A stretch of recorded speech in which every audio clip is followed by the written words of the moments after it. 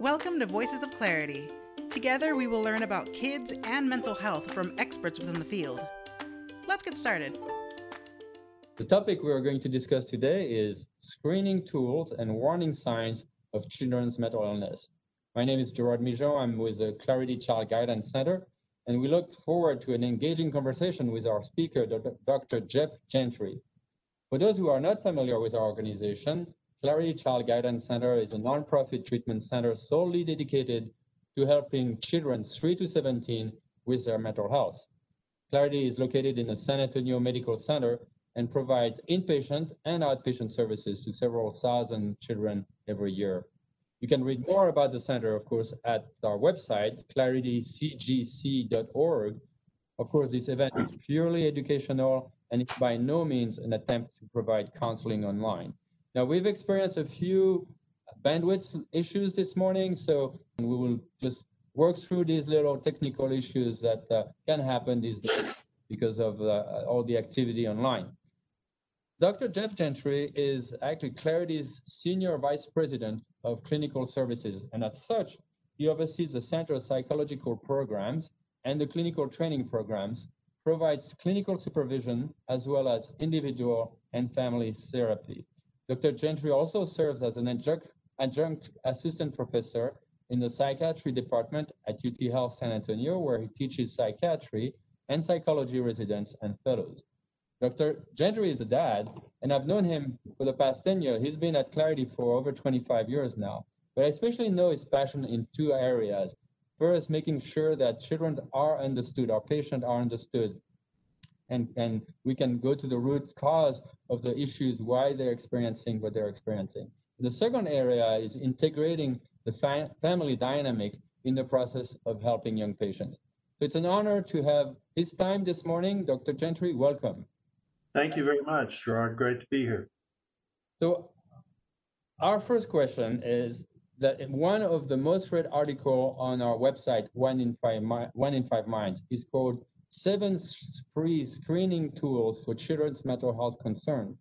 Why do you think there is such an interest from parents in screening their children for mental health?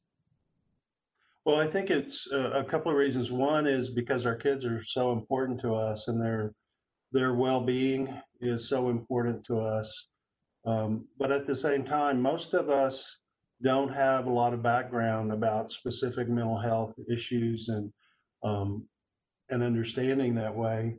And because we don't want to miss something that could have helped our kids. One of the things that I've heard many times in my time here in working with families is parents saying, I wish we had done this sooner. So I encourage people to, if you have a concern, to take the first step. Absolutely. And as you said, this is something that we're very concerned about as parents. And the signs are not always as easy to read, right? It's not just like, okay, you got a cut or you get a cold. Sometimes it can even be tempting to diagnose too quick, for example. Now, can you tell us, for example, we want to start talking a little bit about warning signs and helping us get some better idea of what those signs can be. Let's take an example. How can you tell the difference between depression signs or sadness in a child? Well, one of the defining features of diagnosis in mental health is that the child's ability to function is some way impaired. And this usually implies a change in some area from how the child was doing before. And like in depression, we think in terms of behavior, mood, and thinking. So examples of behavior could be child becoming withdrawn, maybe isolating more, engaging people less. Mood has to do with how up or down they seem to be. And in kids, a lot of times mood problems are expressed as irritability. So whereas for adults, depression is expressed more as a low mood, low energy. For for young kids, it can be expressed as irritability and crankiness. Mm. And then there's also thinking, negativistic kinds of thinking, pessimistic thinking, um, can also be an indication of some kind of a mood problem. Sadness, on the other hand, to me is something that's more natural. It's kind of like the idea of bereavement after the loss of an important person in your life. It makes sense to be sad. Right. And we want people to be able to experience that in a way that's helpful to them. But we also know that it has a timeline and it's not a permanent thing, right? But so sadness is something that is more transient and can be, you know, distraction sometimes can help with sadness, that sort of thing. Whereas depression is considered more long term. Yeah, no, that's really interesting. And especially I like the fact that our way of thinking of depression as adults, right, with below mood, can can be a filter that makes us miss what could be really happening because the child is actually responding or has a behavior of irritability. That's really important to have a good understanding of those signs. Now, there's a lot of anxiety these days because of COVID among families and children. But then the other, the other possibility is fear. So again, how would we differentiate fear versus anxiety? What are some of the signs of more clinical anxiety versus natural anxiety, if you could say that? Well, one thing I just want to comment on before moving to that question is in our professional work doing consultation or assessment, and one of the things we're trying to figure out is differentiating between internal factors and external factors. So internal, what's not working or what's causing problems, and to what extent is that internal, something about the child, something inherent to them that they carry with them from, they've always had with them. Some people have a pessimistic orientation, some people have a more optimistic orientation. Mhm. So, and that's not something that changes when the kid's at school versus when they're with their friends versus other situations. And then there's the external factors, like right now on the large scale, we have COVID. And then there's all kinds of, so I think of kind of a bullseye. Within the center ring is the child, the next ring is the family, the next ring is the school, and then the outer ring is the community and different parts of the community that the child may be engaged with. And one of the things that we know is that the more adults in those rings that are supportive and available to a child, the better we expect their adjustment to be. So in doing assessment, we're not just looking at the kid. We're also looking at those different layers and to what extent are they providing support versus creating stress. Mm-hmm. So when you have a kid who's living in a car with their family, we expect them to display some adjustment problems, right? So in terms of fear and anxiety, I think of it similar to what you said. I think of fear as being connected to some external factor. And that could be fear that we're going to lose our house or something due to COVID because mom and dad are not working, not making an income. And in that case, fear would be reality based. And the idea would be how to provide comfort and support for that. Whereas anxiety is, something that we all experience at different times, different levels. But when we think of it in terms of adjustment problems for a kid, we're thinking about having a tendency to over amplify things that are going on. And there are different kinds of anxiety diagnostically. For example, there's generalized anxiety, which is a kid who's a worrier. They're just a worrier, you know, and that could be they have a parent who's a worrier, but there's just sort of an absent sense of comfort and calm and kind of looking out for what's on the horizon that's going to happen. And then there are specific anxieties, which are about specific things. Social phobia is one. The biggest one is fear of public speaking. Most of us have anxiety about public speaking right now. I'm wringing my hands. You just can't see it. But so external versus internal is really big. And then those rings of child, family, school, community, I think factor into how we think about assessment. Well, it's actually, this is a good transition, and we could come back to some of the warning signs, but now, and I want to encourage people, by the way, remind people, if you have questions regarding this topic, please put them in the chat box.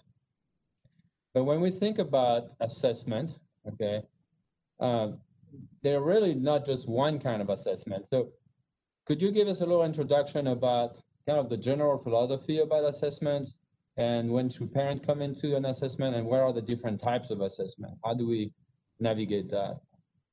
Okay. Well, I'm a psychologist, so I'm most familiar with psychology assessment. And we use standardized tools like IQ tests, personality tests, and tests of development that focus on social and emotional development for things like autism. But we use tests that are standardized, and there's standardized has three parts to it. The first is standardized tests are based on large samples so that we can make a comparison of this kid, their performance on, say, an IQ test or a spelling test or whatever kind of test. We can compare them to a very large sample and see where they fit in there. So if you think of a continuum of 0 to 100, 50 is average. That's an adjusted number. If 50 is average and a kid scores a 65 on an IQ test, that says statistically they are above the average of this larger group. Right. So that's very helpful for kind of placing a kid's abilities or skills. That also means that the scores are standardized. Like I was just saying, a lot of tests convert their result to this standard score where 50 is average and, 100 is average, for example, on an IQ test. And if you're at 75, that's statistically below average, and 115 is statistically above. So that gives us a way of really knowing where a kid fits compared to a larger sample. And the other thing about the tests that psychologists use is they have to demonstrate reliability and validity. And reliability just means when you're measuring something, you're going to get the same measurement or close to it every time you do it. It's not going to one time give you 100 and the next time give you an 80 and the next time give you 120. It's going to be reliable. And then the validity part just means that it's measuring what it claims to measure. And tests have to demonstrate that before they're distributed, if that makes sense. School psychologists tend to focus on academics, and psychiatrists tend to focus, whereas psychologists are using a battery of standardized tests, psychiatrists tend to use clinical diagnostic interviews. That means they focus very heavily on an interview and history. And so they're looking at things like mental status. That includes a kid's estimated intelligence based on their vocabulary and the complexity of their concepts. They're also looking at their thinking. Is their thinking organized? Is it goal-directed? Is it coherent? Or is it circumstantial and it wanders all around? Or is it tangential? Those kind of things. So psychiatrists will sometimes use rating scales to assist with their diagnoses, but they're focused on diagnoses. Here at Clarity, what we do with our psychology, we're focused on two things.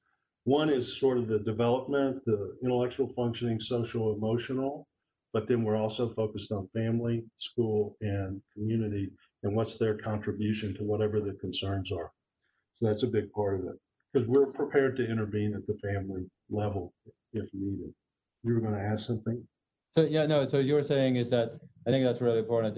It's basically we're looking at two sides. One side is how able is the child in terms of normal functioning, intellectual functioning, relationships, making friends, communicating their wants and needs, and then there's the how is he functioning in the family and in the school, and what does that look like, right? It's kind Yes, of and an example of that is in a standard IQ test, there's a verbal intelligence component, there's a visual spatial. So verbal is how does a kid do solving problems with words? right. And then visual spatial is how do they do solving problems that don't involve talking or words.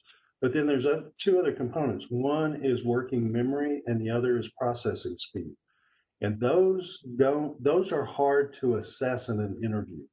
Okay, so there's a lot of kids who have kind of normal range IQ, but their processing speed is slow.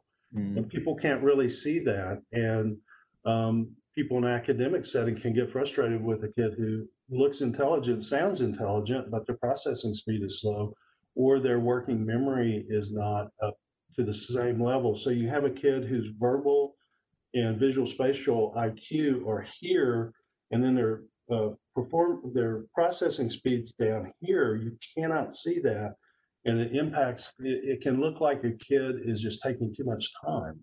They need to speed up. Well, they can't speed up if their processing speed is slow. So that's one reason for standardized testing. And sometimes you can pick up on that in an interview. Something's not right here. I hear the kid's words and he's smart, but he takes a while to get around to responding to a question or describing the situation, that kind of thing. Well, and you're thinking about, I don't know if it's ADHD, but it seems like, an ADHD child, for example, could be very smart, but failing at school, right? Right. Because he doesn't have some of the skills or the internal capacity to follow the program just like the school setup is set up for him. Right. And Gerard, I want to be sure that we leave just a little bit of time to talk about the consultation idea that we discussed yesterday. Right. Yeah, I think so. That is, and we talked about that. It's how do your parent and then the school says, okay, you need to get a psychological assessment. So what do you do? What do we say to these parents? Well, the main thing is I recommend to parents don't ever go get a therapist, don't ever go get a psychological evaluation, don't ever go get a psychiatric evaluation. Go get a consultation.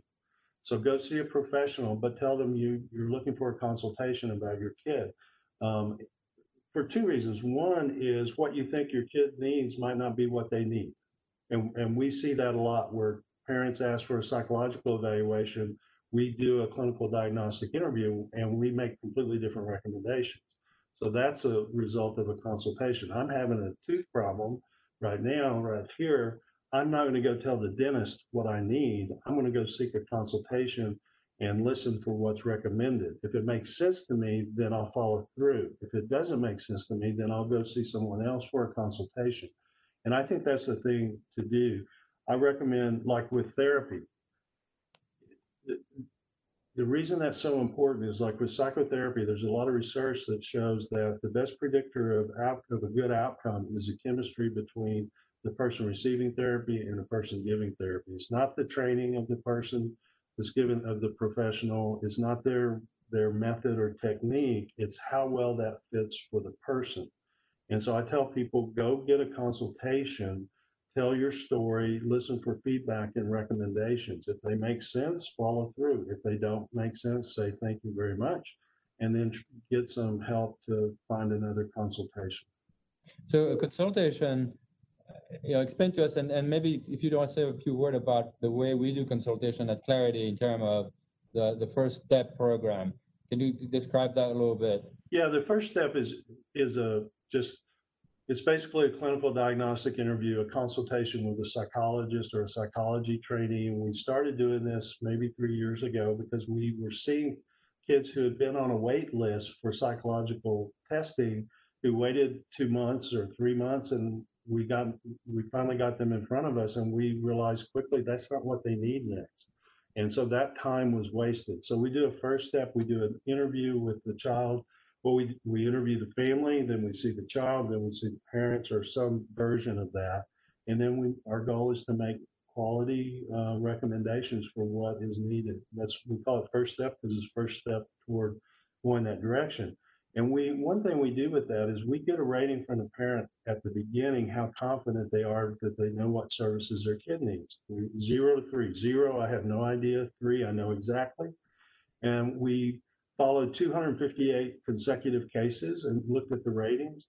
And at the beginning, 40% said 0. They had no idea. They had somehow been urged to come see somebody, and they were in our office and saying, my child needs something, but I don't know what it is. Right. So we think it's perfectly fine. Just go talk to someone who's qualified. And psychologists, because they're trained in clinical interviewing, plus they have a testing mindset that thinks in terms of these continuum. That's, I am biased, but that's what I would do with my own kid. Well, I think it's very important to really understand that difference, right? The consultation is just more general. Testing is more involved. It's costly. You may wait a longer time to get tested. So it's very two different tracks. And so again, for parents who are listening here too, is if you've been told, oh, you need to do some testing, doesn't mean that you should start there, right? It starts with the consultation. Yeah, I saw a kid last week that she needs a sleep consultation. Her sleep is terrible, and her academic performance is being impacted by her sleep problems. Right. And so before we do the academic testing, let's see if we can improve her sleep and if that has an impact on her academic test or her academic performance. Right. No, I think I think the beauty of this first step is to looking at the whole picture and identifying, maybe it's speech therapy. I think you've mentioned that sometimes kids Yes. needed speech therapy or sleep therapy. That really is the big roadblock for them to function more normally in their context. And I would say probably most psychologists in the community would be willing to do what we call a first step. You just ask for a clinical consultation about my kid. And when does this first step lead to an actual full psychological assessment? I would say probably 10 to 15% of the time. Yeah. But the advantage of the first step is it will be a more focused assessment, because when we make the referral, we're going to say, this is what we don't understand about this kid based on their history and based on what's going on with them right now. We look really carefully for a developmental trajectory.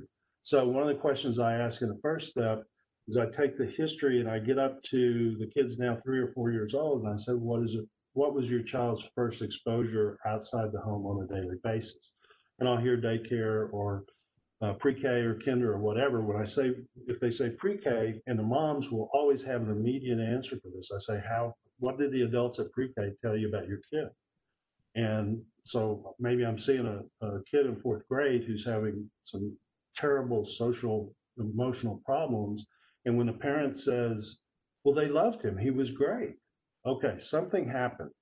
Something changed. Now we got to find out where that was, figure out something about what it was. And if we still have questions, and we ask what assessment tools will help us answer that question. So we're looking for that trajectory and changes in it. And that first exposure on a daily basis is a big guide for us. And also transition from 3rd to 4th grade seems to be pretty important. Where kids transition from learning to read to now reading in order to learn. Yeah. There are so many changes, and I think that's really we cannot just look at, okay, this kid has a diagnosis. We got to look at the big picture. The diagnosis is just saying, don't go that way, go more this way. Right. No, and someone was asking about, they understand that Clarity is specialized in self-harm and suicidal children, and are all mental health issues accepted for consultation? And I'll let you answer that, but that's a pretty... Yeah, anything that's interfering. And we schedule the first steps, consultations. We don't schedule them more than 7 days out. So your kid could probably be seen within 10 days or so.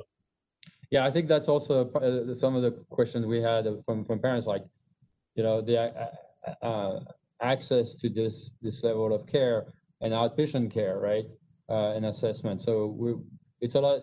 We have openings for this first step process. People have to call the main number. It's 210-616-0300.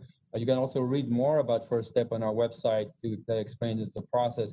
That's a way we can have every week offer some from, like we said, First Step. Doesn't mean that we'll be able to take all the patients in terms of long-term therapy, because that's where it can take more time to get availability. What we're really focused on is mental health literacy. We want the parent who comes in and says, I'm not sure, I have no idea, I'm not sure, people are telling me I should do this. We want them to leave comfortable that they have a better picture of what the options are for their kid, whether it's with us or someone else. Yeah, I have an interesting question. Someone who is asking about availability of consultations in person during COVID. So the child's therapist isn't seeing patient in person, and the child is very opposed to computer-based meeting. So is it best to wait or to maybe find other options, solution? What would your suggestion be? This is about consultation. Yeah, or just seeing a therapist, really, not just. Well, that's very kid specific. In terms of consultation, we're doing those in person. Okay. There's just too much lost in translation for telehealth. Yeah. We're doing some mix, maybe 50-50 in person and telehealth, and it really depends on the kid. We have some kids with anxiety who actually do okay with telehealth. Yeah. And then we have some other kids that are just very difficult to reach. It's hard for them to focus, that kind of thing. So we're trying to get those kids seen in person.